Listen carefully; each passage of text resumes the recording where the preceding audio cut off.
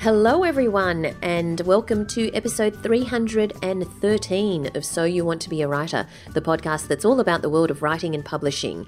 And also, welcome to 2020. I'm Valerie Khoo, CEO of the Australian Writers Centre, where you'll find writing courses and a wonderfully supportive writing community.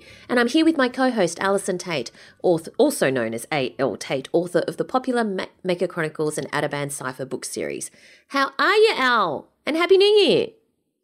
Well, Happy New Year to you too. How am I? I'm okay. To be honest with you, I'm fairly in holiday mode, so I'm not probably going to make an awful lot of sense for this particular episode. Too. You know, summer, it does something to your brain. Well, you just, I've just been eating paddle pops and, I don't Watching really. Netflix. I've been eating Pure Pops. That's what we have here in the Northern Beaches. I'm addicted. Right, good. That's excellent. Yeah. Excellent. We're both kind of in laid back mode, but we want to say Happy New Year to all of our listeners. We do. And we also want to inspire you to get started, because even though we are still lying around, you can start thinking about what you're going to do this year. So that's why we thought we'd pop out a little episode here, have a bit of a chat, share some writerly knowledge through someone else's amazing experience. Yes. And hopefully it will kind of get you, I do understand that you're probably not really thinking too much about, your plans at this stage, unless, of course, you're on a summer break and you've taken yourself off to write somewhere, in which case, go you. I hope you're doing amazingly well. So we just thought that we would remind you that thinking time is also part of the writing process. So even as you are eating your paddle pops and lying on a beach or whatever it is that you may be doing, you can still be thinking about the things that you are going to do this year, or whatever it is that you're working on at the moment. Obviously, when it actually comes to the writing time, we've talked so many times about making time to write and doing all of that kind of stuff. So that is all going to need to be factored in at some point. But for now, you could probably just be dreaming about your next brilliant work on the beach of creative fiction. Yeah, I want to go sit on the beach. So what we'll do is we'll plunge straight into our competition for this year. Our first competition for this year is we have 3 copies of the book 488 Rules for Life by Kitty Flanagan, the very clever Kitty Flanagan, who Fabulous. is a comedian, author, actor. I love her character on Utopia. Do you watch Utopia? I do. Oh, so good. I know. Anyway, 488 Rules for Life is Kitty Flanagan's way of making the world a more pleasant place to live, providing you with the antidote to every annoying little thing. These rules are not made to be broken. It's not a self-help book because it's not you who needs help. It's other people, whether they're walking and texting, asphyxiating you on public transport with their noxious perfume cloud, or leaving one useless square of toilet paper on the roll. A lot of people just don't know the rules. What started as a joke on Kitty Flanagan's popular segment on ABC TV's The Weekly is now a quintessential reference book with the power to change society, or at least make it a little bit less irritating. Excellent. Very Kitty Flanagan. If you would like to win one of 3 copies, go to writerscentre.com.au/win. That's writerscentre.com.au/win.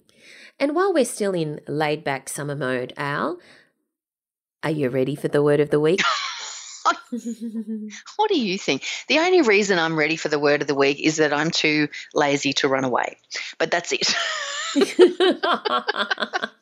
All right. Thalassophobia. Thalassophobia, that's THALASSOPHOBIA. Thalassophobia. Do you know what that is? It's obviously a fear of something, but I don't know what a thalasso is, except for maybe some kind of milkshake or something. I don't know. Okay, this refers to an intense and persistent fear of the sea and sea travel. Now, this is different to aquaphobia, which is the fear of water itself. But this is specifically a fear of the sea and sea travel, thalassophobia. Okay. Now, I actually just came across this word because it was part of the quiz. I don't know, for those of you who haven't found the quiz on The Age or SMH, it's every day. So ever since I've discovered it, I've become addicted. It's like my morning thing. And you go to the quiz and you can ask the question and then you tap a button and then the answer appears. So there's no chance that you sneak the answer. And so just look for the quiz on SMH and The Age. Okay. You sound so excited. It's really exciting. I really like it. I'm very, very excited for you. It's a trivia quiz. It's like there's like 10 questions every day, so you can test your intelligence every day. Okay, good. I hope you're more excited about our Writer in Residence than you are about my Word of the Week because, as promised, our Writer in Residence, our first interview for the year, is none other than with Tony Jones, the acclaimed journalist and now novelist, and of course TV presenter. He is the host of Q&A. He is former host of Lateline, has covered issues, a wide range of issues as a foreign correspondent, but also as a journalist in Australia. And his latest novel is In Darkness Visible. Let's have a listen to Tony. Thank you so much for joining us today, Tony. It's a pleasure, Valerie. Congratulations on In Darkness Visible. For those readers who haven't read your book yet, can you tell us what it's about? Sure. Well, I sometimes describe it like this. It's a sort of Romeo and Juliet tale that's also a thriller. But imagine that Romeo and Juliet didn't die at the end of the story, but actually had a terrible separation that kept them apart for 30 years. And then 30 years later, they come back together to sort out their differences in a very dangerous environment and at least partly in a war crimes prison. So I know that's not an exact description of what it's about, but there is a sense in here that we've got a very dangerous romance happening at a time of war and conflict, and two people who've known each other when they were in their 20s get separated and meet up again 30 years later. So if you'd like, I can describe how the story begins, which might help us. Yeah, that'd be great. Thank you. So the story begins in the Croatian seaside town. It's the Adriatic Sea. It's of Rovinj. Rovinj, by the way, is almost directly opposite Venice. You can actually travel on a ferry from Venice to Rovinj in summer, and Rovinj indeed was a Venetian city. It was built as part of the Venetian trading empire, so it's very beautiful. It rises out of the water. The stone surrounds of it rise out of the water, a little bit like Venice does. It sits on a beautiful boat harbour surrounded by shining limestone. The boat harbour has a fishing fleet, and beyond that, an island. And, of course, there's a flourishing tourist industry. And one of those people plying the tourist trade in an old Venetian speedboat is a guy called Marin Kadic, who we've met from my previous novel. He's now much older. He's in his 50s. He's a Croatian-Australian. He's living in Rovinj under an assumed name. His first passengers of the day are kind of mysterious and weird and start questioning him in ways that make him a little bit upset. And then later in the day, in the evening, as he walks back to his apartment, he starts to think something's up. Something is disturbing him. He goes to his apartment, which overlooks the beautiful boat harbour, and he sits there and has a cigarette, goes to bed. And then in the middle of the night, a group of masked men, with heavily armed masked men, break into his apartment. They beat him up. They inject him with a sedative, and they take him away shackled and hooded to an aircraft which flies to The Hague, where he's then put in the war crimes prison, about to face a war crimes trial. The Hague in Holland has this war crimes prison in a place called Scheveningen, which is a little coastal section of The Hague, the capital city of Holland, and it has an international law, has a specialty in international law, and there's this war crimes prison there. Sometime later, his old girlfriend, now also in her 50s, she hasn't seen him for 30 years, gets some emails from a mutual friend that indicate this fellow who's in an orange suit with the hood over his head and then later unhooded and shown in a hospital room rather bruised. She thinks she knows who it is.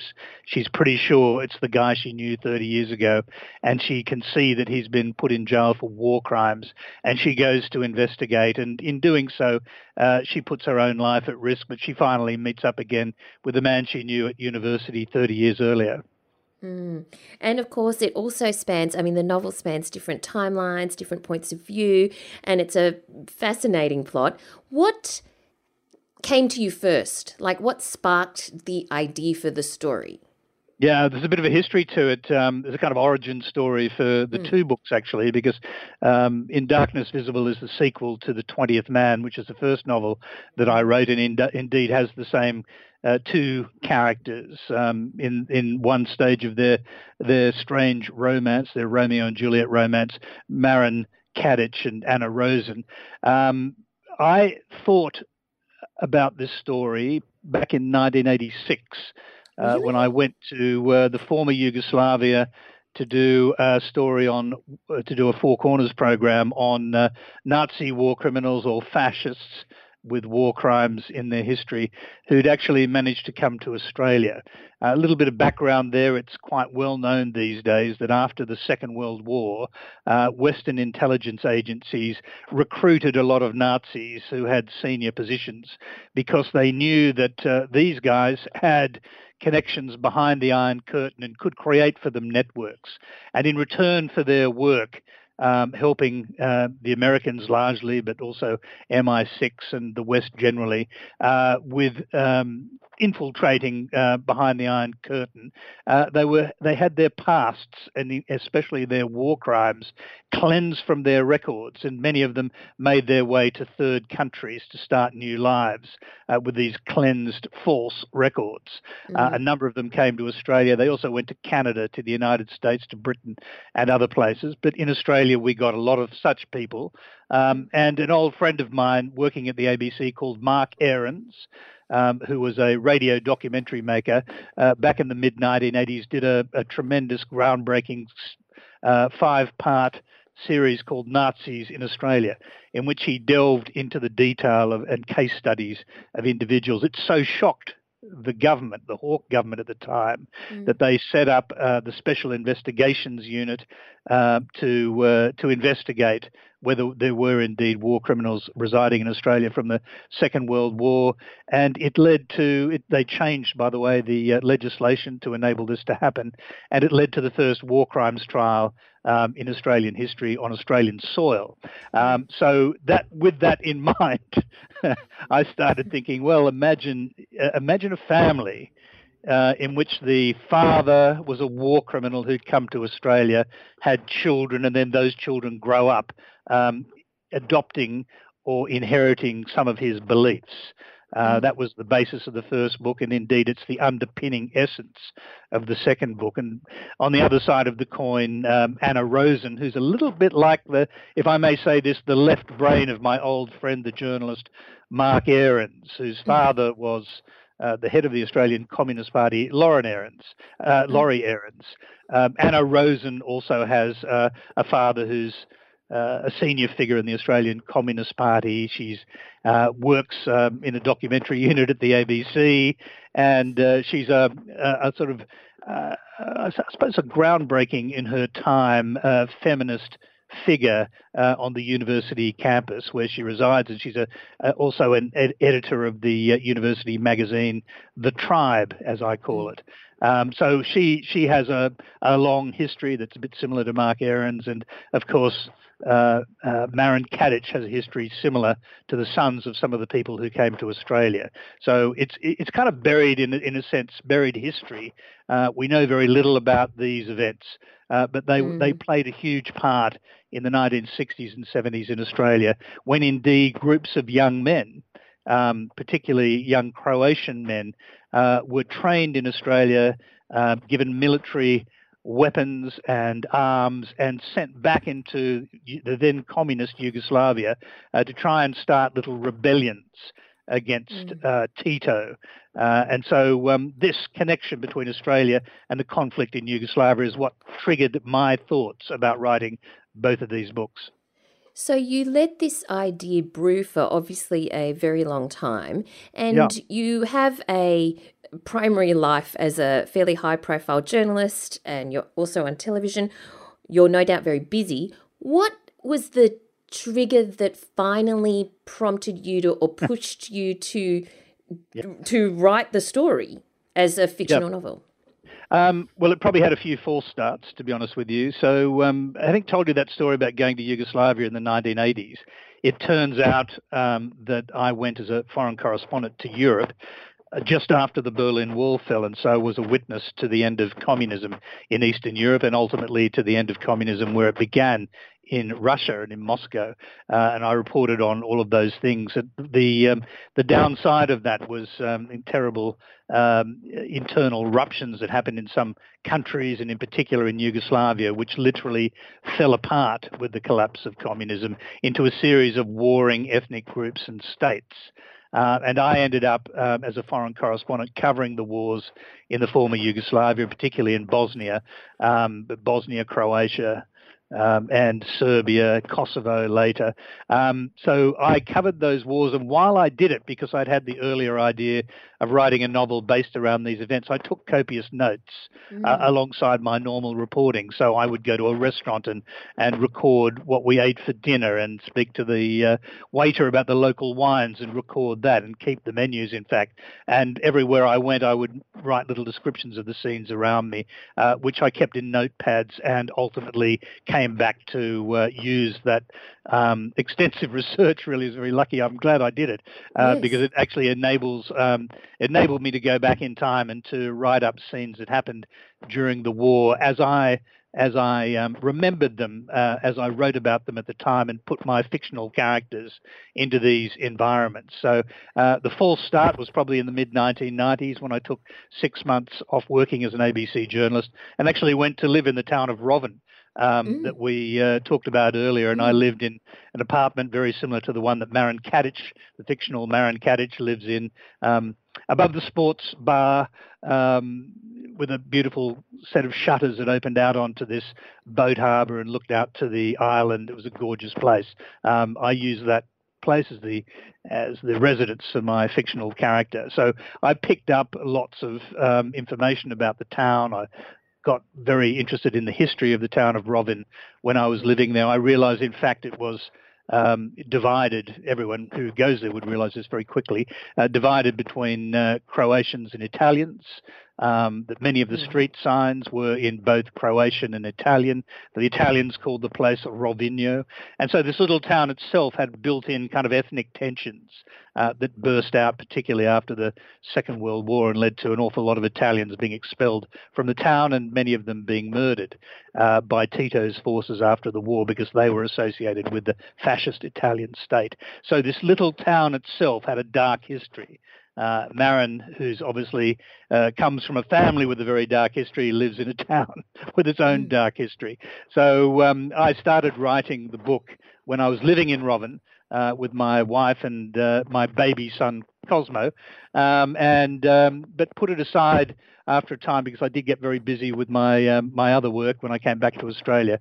So I put it aside for a few years and picked it up maybe 4 or 5 years ago and began writing seriously and carving out time from my life as a journalist to actually complete this project, which is now, I think you can say, completed.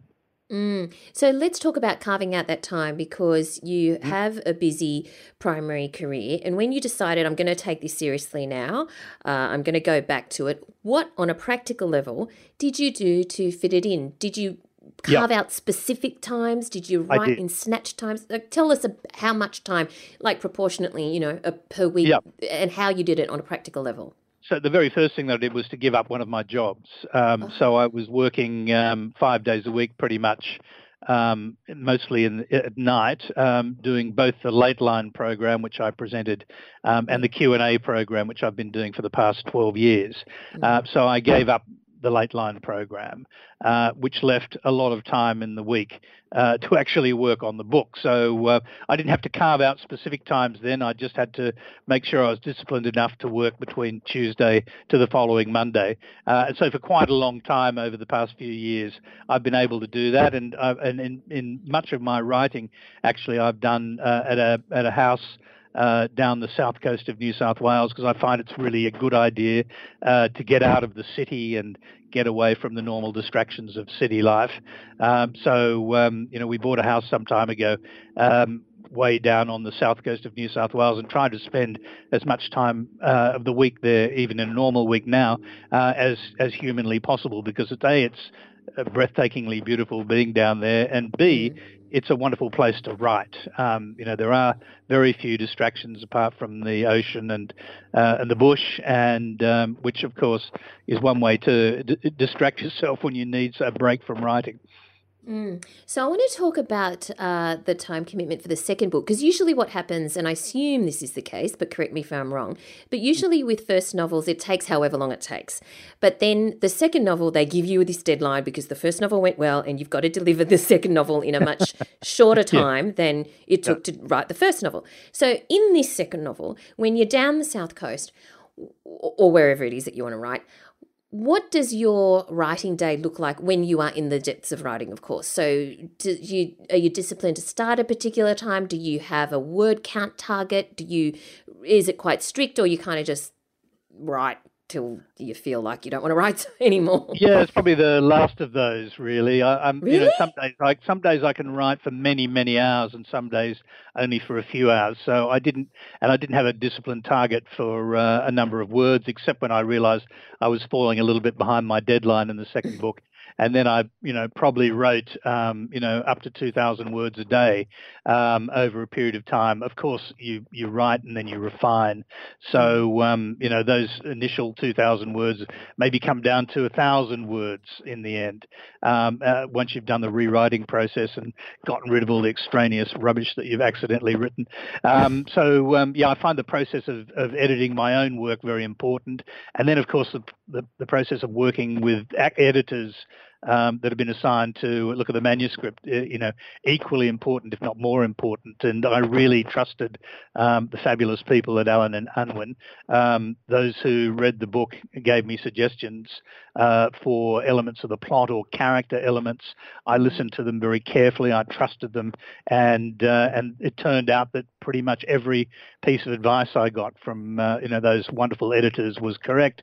And I guess I'm not one of those authors who's so precious about what he's put on paper that he thinks, well, that's perfect. I'm not going to change that. That'd be crazy. I really do trust these guys and their judgment. Of course, I'm a relatively new novelist as well, so I'm kind of learning as I go along how to do this. And I think probably I learnt a hell of a lot from writing the first novel. I think I felt more able to cope with it, particularly complex plotting and character issues in the second novel. I also reduced the number of characters in the second novel so that you could concentrate on the main characters and learn more about what they were thinking, their psychology, what motivates them. Those things were very important to me, more important in a sense than the plot, though the plot clearly drives the story pretty clearly. So you mentioned that, you kind of have to get rid of extraneous stuff, as we all do. We have to kill our darlings. As a journalist, did you have any kind of tendency to fill it with all of these useful facts that you thought that people should know? Or like, what kind of extraneous stuff did you have to cut out? And was some of it that kind of thing? Because that's what I imagine. That's a very good point. I mean, journalists are, pretty research reliant, and look, there's no question there's a lot of history and research that's gone into both of these novels, actually. I think the trick is to try and make that seamless. So that you are reading a story without being lectured to, so that you don't think, oh, here's the part where he explains the history of this place, and it's like something that could have been carved out and put, in the back of the book with a little, Ibid, check out the back cover, or check out the section in the back, and you'll find out more about the history. I tried to make that as seamless as possible. The editors helped a lot in that regard because they came to it fresh. If it seemed like I was being too wordy or putting too many, researched facts in, they would say, at this point, maybe it looks like you're telling us too much. Show, don't tell. Let the story tell the history.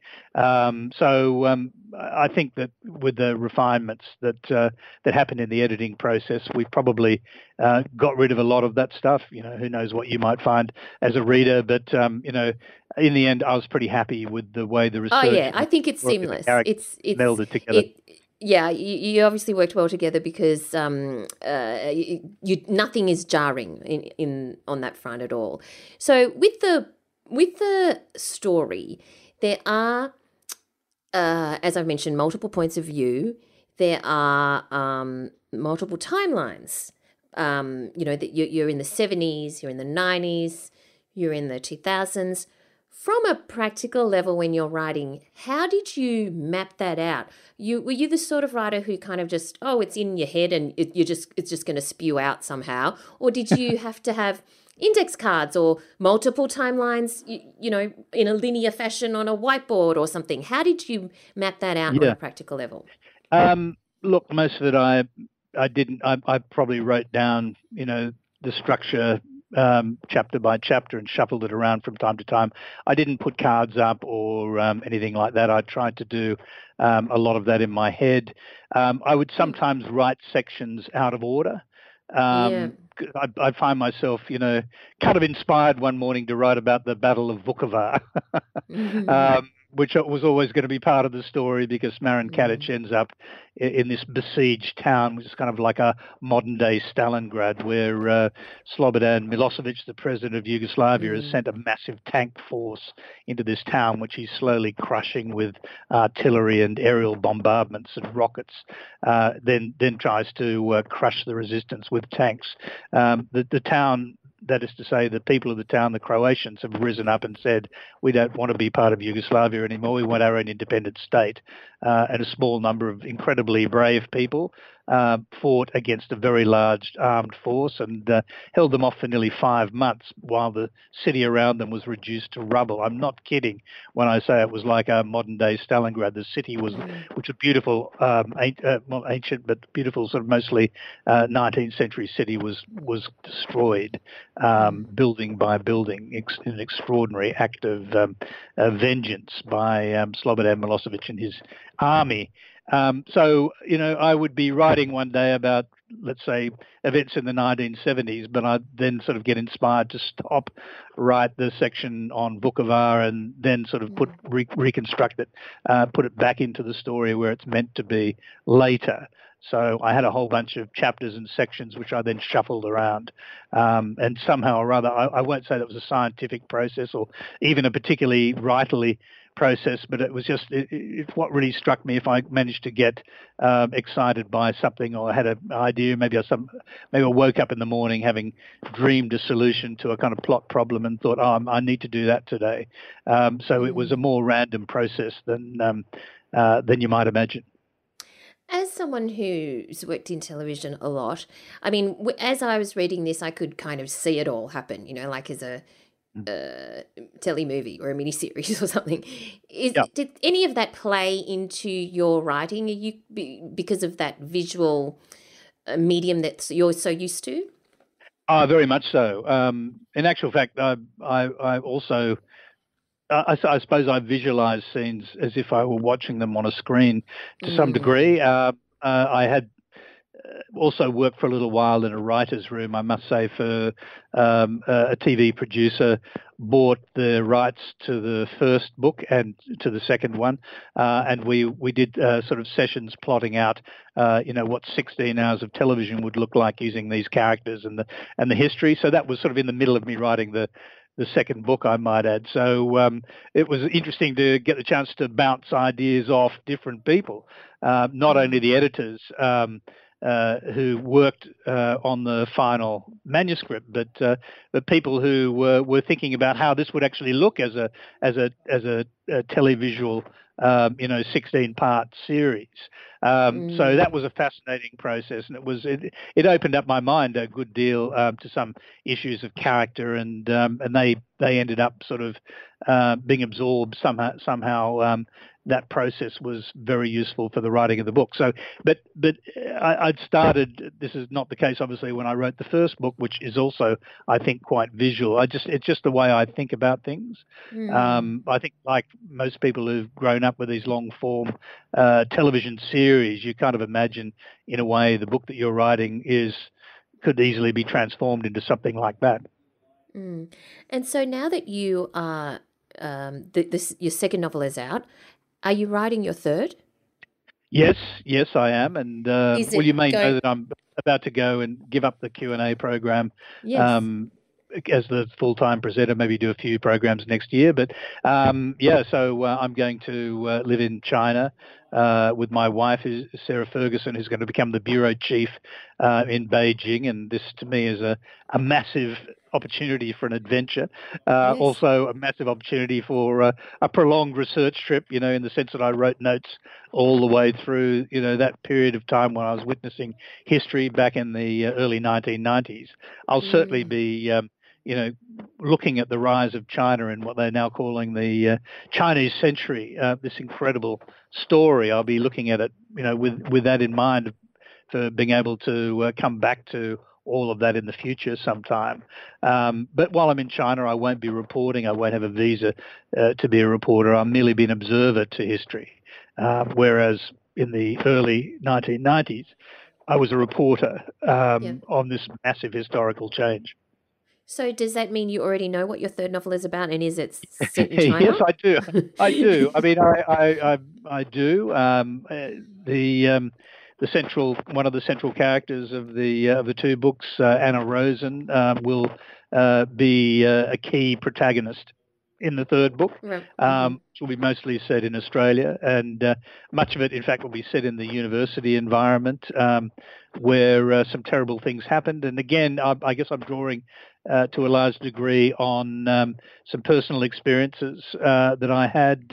I will obviously just use them as inspirations, but when I was living in St. Paul's College in the late 1970s, some truly appalling things happened. Even more in recent times, similar things have happened, particularly in relation to what now in the era of the Me Too movement we would describe as horrific sexual assaults on women.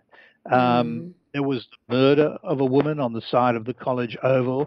A police investigation of that murder focused on the college. No one in the college was charged, but obviously, when a woman is murdered on the side of the oval of a university college, the men in that college are going to be subject to a serious investigation. And I lived through that horror.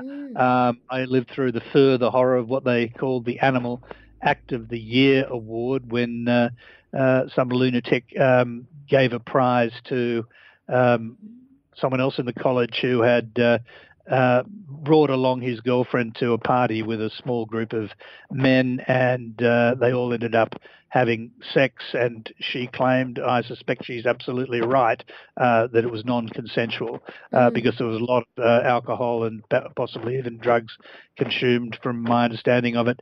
But that was an event that led the university, feminists in the university, to march onto the St. Paul's College property down the main road, en masse, carrying signs saying things like "castrate all Paul's men."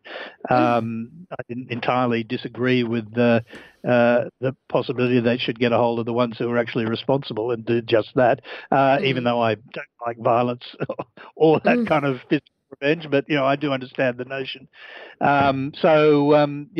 These events stuck in my mind, and I'd like to be able to sort of incorporate them in a novel where my as I say, feisty, feminist, edgy character, Anna Rosen, somehow becomes involved in finding out what the hell happened. That's going to be fascinating. And for somebody who's been to parties at St. Paul's, I am definitely going to be reading that. So, but now that you've plunged into this world of fiction, you're successful in this world of fiction. You're not allowed to file stories from when you go to China. Yeah. Tell me about how it feels to be writing fiction compared to your job as a journalist, well, I mean, creatively. It's obviously a lot riskier because you don't get a kind of guaranteed paycheck. Yeah. Look, I will still be doing some work for the ABC next year, so I'm not entirely cutting myself off from the organisation that I've spent more than 30 years working at and for, and it's sort of in my blood, and broadcasting is in my blood. So I'll still be doing some work as a broadcaster, not in China. I work for the Foreign Correspondent Program a little bit and a few other things yet to be revealed. But primarily, I'll be living in China. I'll be learning Chinese. Plan to do an intensive Mandarin course, which hopefully will start pretty soon after I get there. And I want to learn everything I can about the place where I'm living. But I also will be spending a good deal of my time writing. But tell me about how you feel creatively when you write fiction. Yes. Okay. Well, I love it, actually, probably more than journalism. You love it more than journalism? I think so, yes. Why?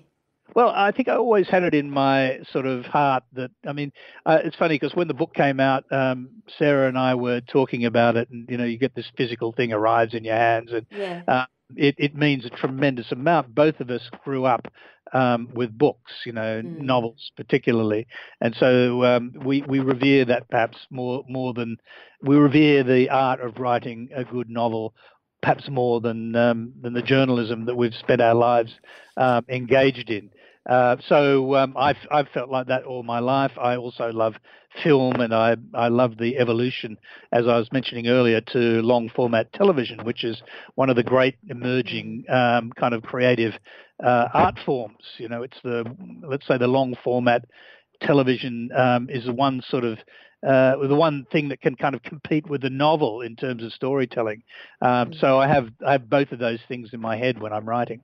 I do love it. I always wanted to be a filmmaker as well as a writer. So in my very early days as a Four Corners reporter, I used to be probably, really terrible to work with because I fancied myself rather as a filmmaker, perhaps more so than a journalist. And a lot of if you ever get a chance to go back and have a look at the archival stuff, I mean, we sometimes did reconstructions in Four Corners, and I can remember pretending to be a director and going out with a massive crew and a number, a big truck and a car which had to run off the road, and a policeman with a gun had to shoot the person in that car, and mapping it out like a sort of cartoon, and spending 3 nights with a massive drama crew out filming it. That was one of the most exciting things I ever did, actually. And I think I probably could have, jumped from there into making films had I not become a foreign correspondent.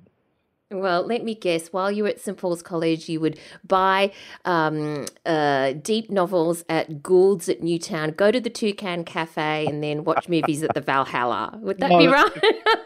It's amazing you mentioned the Toucan Cafe because when I left college, I lived in Glebe, a house Anna Rosen actually occupies in the fictional world.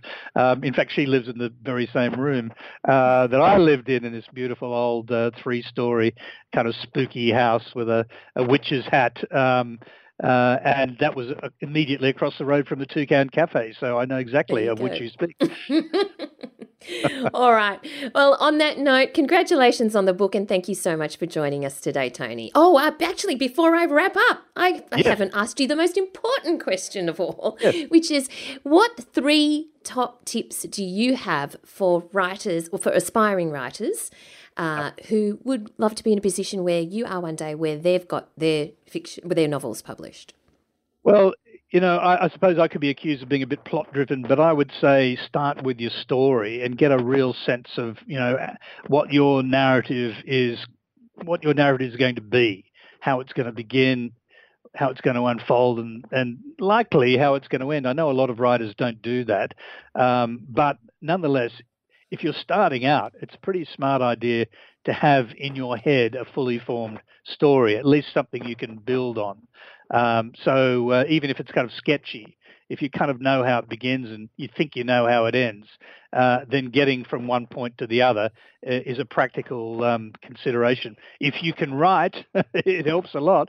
And it remains to be seen whether people think that I've been successful at that, but I have tried very hard to turn myself into a novelist and actually putting a lot of eggs into that basket. So be determined. Think about your characters. Think about them really deeply, actually.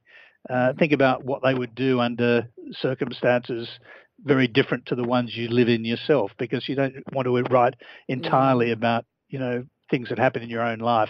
You want to project yourself into the minds of others. I projected myself into the minds of people with very different cultural backgrounds to myself, and of course writing a female character is an added challenge for a male author. I'm told by some female readers that I really respect, like Anna Funder, the novelist and writer, that I did that pretty well, and that's one of the greatest compliments I could possibly get. Well, I think also when you read a book and there's nothing that makes you that is jarring, because the right word is seamless, then you've achieved your goal, right? So congratulations on that. Thank you so much for joining us today, Tony. Really appreciate it. Valerie, it's a pleasure. Thank you very much.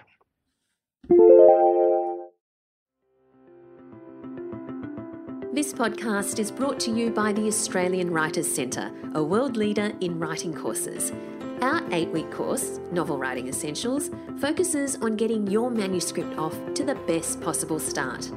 Whether you've already started your opening chapters or just have a story idea, this course will help you shape the beginning of your novel through weekly lessons and workshopping in a supportive online environment. In doing so, you'll avoid potential mistakes down the track and meet the course goal of getting your first 20,000 words of your novel in the bag. You'll also enjoy the convenience of learning online with your very own tutor and classmates providing direct feedback on your writing. You can find out more at writerscentre.com.au/novel essentials. That's writerscentre.com.au/novel essentials. There you go, Tony Jones. So always great to, this is such a great job. We get to interview the most interesting people, don't we, Al? We do. It is actually a major highlight for me that we get to talk to so many interesting people. And we get to, the thing I like about it is that you just get to ask the questions that you just know. Like if you want to know the answer, then you know that other people also want to know the answer. So that's what that's what I like most about it. It's always the best part of. I just remember, like when I was working as a freelance journalist, that one of the best aspects of the job was that whatever I was having struggles with, particularly once I had children and they were causing me dramas, I would write a story about it, which would then allow me to contact the top experts in their field about this particular thing, and I would ask them the questions, because obviously if I was going through this, whatever this thing was, and other people would also be going through it, and I got all the answers that I needed. It was just like a cunning plan to actually educate myself. Absolutely. Now, if you want to kick off 2020 with a fantastic writing community, then make sure you check us out on Facebook. The listener community is over at So You Want to Be a Writer podcast community. Just search for that on Facebook and request to join. It's free to join. We'd love to have you in there. And there's some fantastic conversations going around, right, Al?